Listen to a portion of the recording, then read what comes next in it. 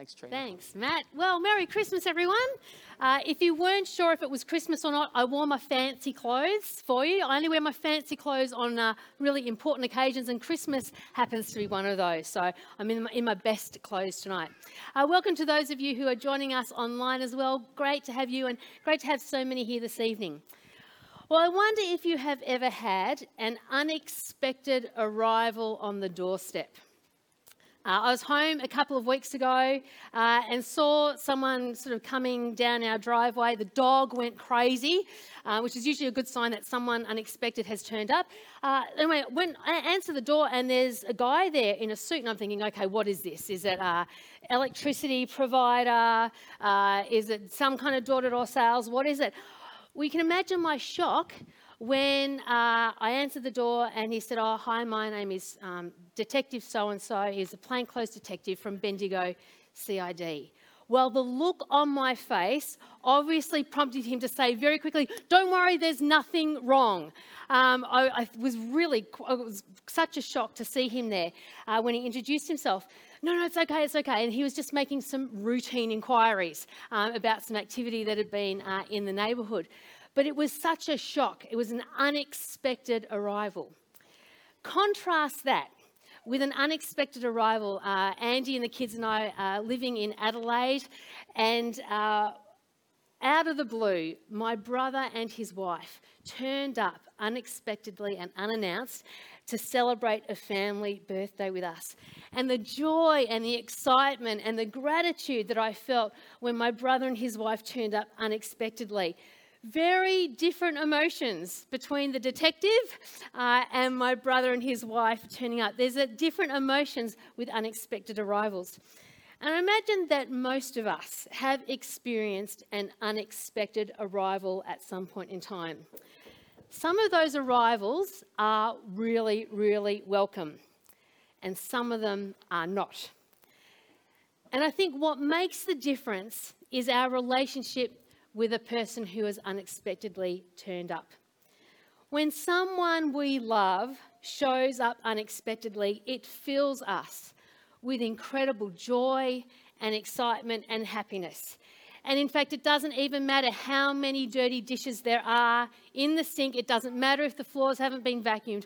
When someone we love turns up unexpectedly, it is such a joy. And if you go on to social media, there's actually pages dedicated to people showing up unexpectedly at relatives' homes. And you see, again, this overwhelming emotion and joy with these reunions between loved ones.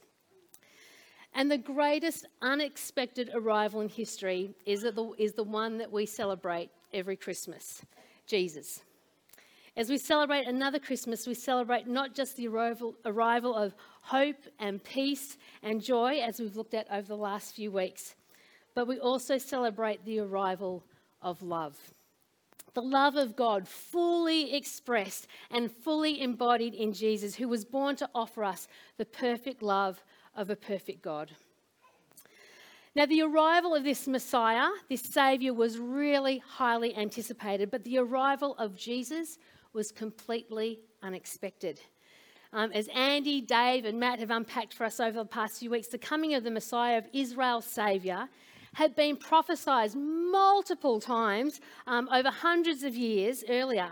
And Israel was expecting someone to turn up who would save them from their oppressors and give them victory and sovereignty as a nation. But when the Messiah, Jesus, actually arrived, there were very few who recognised him. They didn't realise that their Saviour wasn't an earthly king who would fight their political and cultural and even religious enemies, but instead a heavenly king and a spiritual Saviour who came to provide a way for every person, that's you and me, every person to know the love of God. If there was just one word, if we had to boil it down to just one word to sum up why Jesus was born, lived and died, it's this: love. And if there was just one verse to sum up why Jesus was born, lived and died, it would perhaps be one of the most famous verses in the Bible, John 3:16. Whether you are new to church or you've never been to church, maybe you're joining us for the first time online today, it's quite possible that you have heard this verse because it is so famous. John 3:16 says, "For God so loved the world," that's you and me, "that he gave his one and only Son, so that whoever believes in him will not perish, but have eternal life." For God so loved the world. God is completely motivated and compelled by his love for us to provide a way for our broken relationship with him to be restored, both now, right here today, and for all eternity. In Jesus, God steps right smack bang into the messiness of our human existence. He arrives into a world that has rejected him, lived independently of him, and is completely lost without him. And he does it because he loves us. And he also does it because he knows that we are created by him for love, loving relationship with him and loving relationship with one another. We crave love because we are made for love. But what sort of love? Our culture puts forward so many different interpretations and versions of love that fall so horribly short of the perfect love that God has for us. Love is often used in place of attraction, desire, or lust. Love is often seen as temporary, something that is real for as long as we feel it, or it suits us, or it's reciprocated. We have shows like Love Island, The Bachelor, Married at First Sight, that make a mockery of the love that we actually really crave deep within us. Disney fairy tales, romance novels and movies define love with all sorts of unrealistic expectations, manufactured drama and sugar-coated outcomes that paint really distorted versions of love. And the hard truth is that closer to home, we often know that we fall short, even when it comes to loving the people around us that we're closest to. We all know what it is like to hurt, disappoint and fail those around us, even the ones that we love the most. And each of us also knows what it is to be hurt and disappointed by those that love us. And in spite of all that, we still crave love. We still long for love. No matter our age, our marital status, our cultural background, our economic status, no matter who we are, we crave love and we need love. A love where we find belonging and acceptance, forgiveness, security, faithfulness, compassion. And this is the type of love that the Bible is filled with. There's another really famous passage about love. 1 Corinthians chapter 13. And if you've been to a whole heap of weddings, you may quite possibly have heard these verses before. It says, "Love is patient. Love is kind. It does not envy, it does not boast, it is not proud. It does not dishonour others, it is not self-seeking, it is not easily angered, and it keeps no record of wrongs. Love does not delight in evil, but rejoices with the truth. It always protects, always trusts, always hopes, and always perseveres. Love never fails." I don't know about you, but that's the kind of love I crave. I think it's the kind of love all of us crave. And it's the kind of love that all of us need. And it's God's love. I don't know if you know this, but the New Testament doesn't just have one word for love. The original language that the New Testament was written in is Greek, a very old Greek, not the same one as today's. And they have a whole range of different words to describe different loves, like brotherly love, love for fellow believers, romantic love, love for family. But the word used in this passage is the word agape.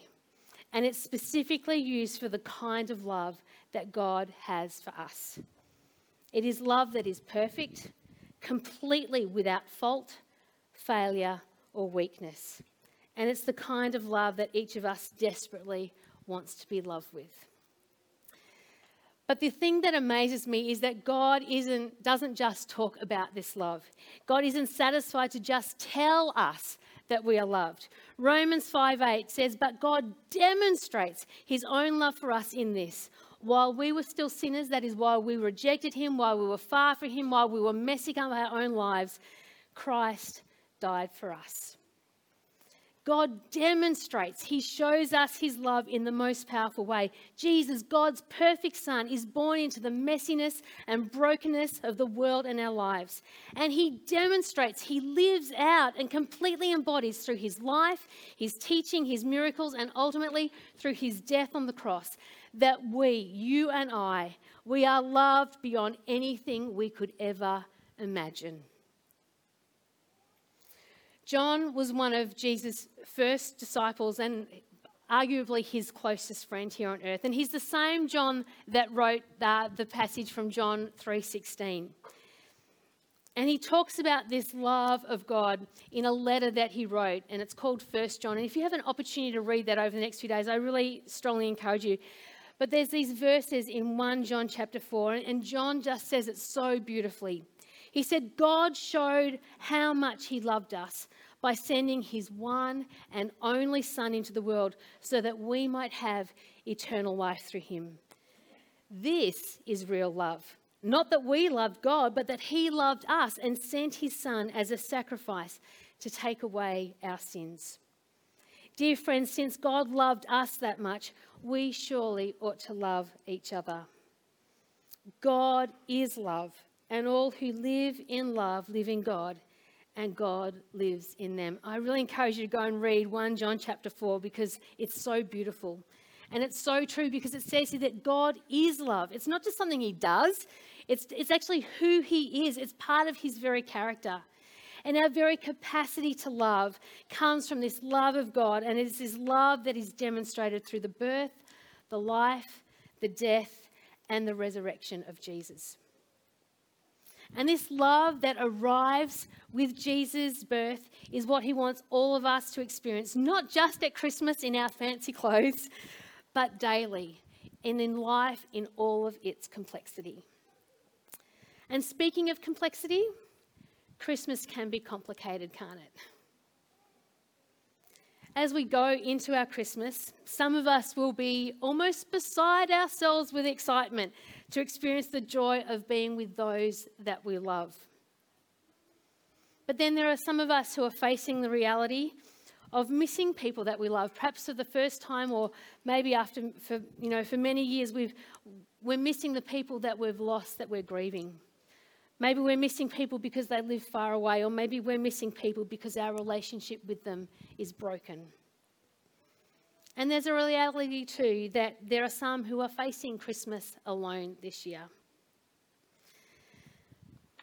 But this word of hope and joy and peace and love that we have is that no matter what situation we're in, whether we face Christmas with excitement, trepidation, grief, or even a mixture of all of those combined, we can carry with us this truth. Jesus has arrived, and he offers us himself as the full embodiment and expression of love. Whatever we face, Jesus' love is with us, and he is with you. And we get to bring this love to the people around us. No matter what situation we are facing this Christmas, Jesus calls us and helps us to love others with the same love that we experience in him. I want to go just quickly back to John 3:16. For God so loved the world, again that's you and me, that he gave his one and only Son, so that whoever believes in him will not perish, but will have eternal life. When we put our faith in Jesus, who, filled with love for us, gave up his life on the cross, we experience a restored, loving, and eternal relationship with the God who created us. And here's the amazing thing. It's his gift to us. We don't have to buy it. We don't have to earn it. We don't have to bargain for it. We don't even have to be good enough for it. We just have to receive it. To say, Jesus, I believe that you are who you say you are.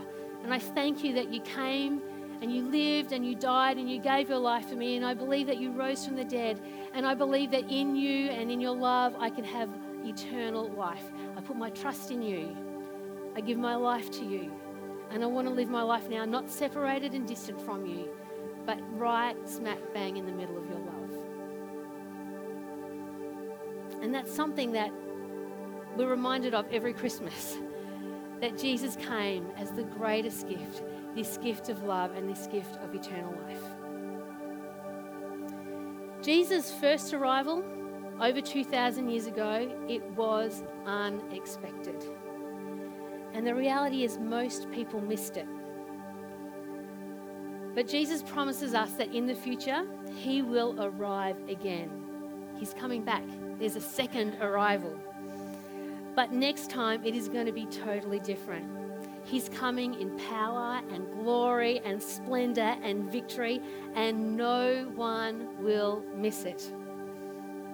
He will come again, and for all of us who've put their trust in him, there's eternity to spend with him, experiencing the very fullness of love, that perfect love without any weakness or fault or failure. And I want to encourage you this Christmas, if you haven't accepted that gift of God's love, for this to be the Christmas where you do that. Or maybe you're here, maybe Christmas is the one time you come to church, maybe you haven't been for a while, maybe you're joining us this evening, and maybe that gift of Jesus' love has kind of been just on the periphery of your mind and of your life. I want to encourage you this Christmas to grab hold of this perfect love that God gives us. It is the greatest gift that we will ever receive. And this Christmas, we celebrate the love of God. We celebrate the fact that 2,000 years ago, God showed up in the vulnerability of a brand new baby, Jesus. We celebrate that he stepped into the messiness of our lives and he offers us his love in all of its perfection. And as we celebrate the love, the joy, the hope, and the peace of Jesus this Christmas, it's also an opportunity for us to bring that same love and joy and peace and hope into the lives of the people around us as well. I want to encourage all of us to take the love of Jesus into our homes, into our families, into our neighbourhoods, into every situation that we face, whether you're online or you're here in the room. Why don't we pray together as we before we sing? Why don't you join with me?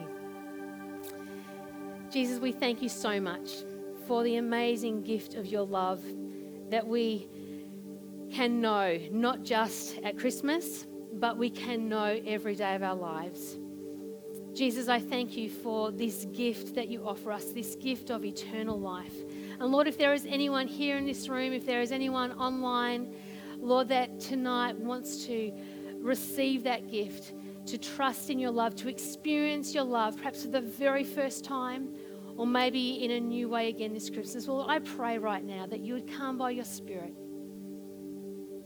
Lord, that you would be at work speaking and moving them towards you. And if that's what you want to do, if that's the decision you want to make tonight, if you want to put your trust in Jesus, I just encourage you to ask him to do that, just simply to pray. Jesus, I thank you that you were born for me. I thank you that you came to show me what real love looks like. I'm sorry for living my life independently of you. I put my trust in you, and I ask you to please come and fill me now with your love, your joy, your hope, and your peace. And Lord, help me and lead me for the rest of my life. And Jesus, I pray for all of us this Christmas. Would you help us to experience your love to a greater depth? Give us your peace and your hope and your joy. And Lord, whether we are celebrating, surrounded by people that we love, whether we are on our own, Lord, that we would know that you are with us. Jesus, we thank you that your love knows no measure or bounds, but you can fill us to the fullness of joy because you offer us perfect love in you. And so, Jesus, we thank you and we love you. May we express our love to you this Christmas and for all that you have done for us. In Jesus' name we pray. Amen.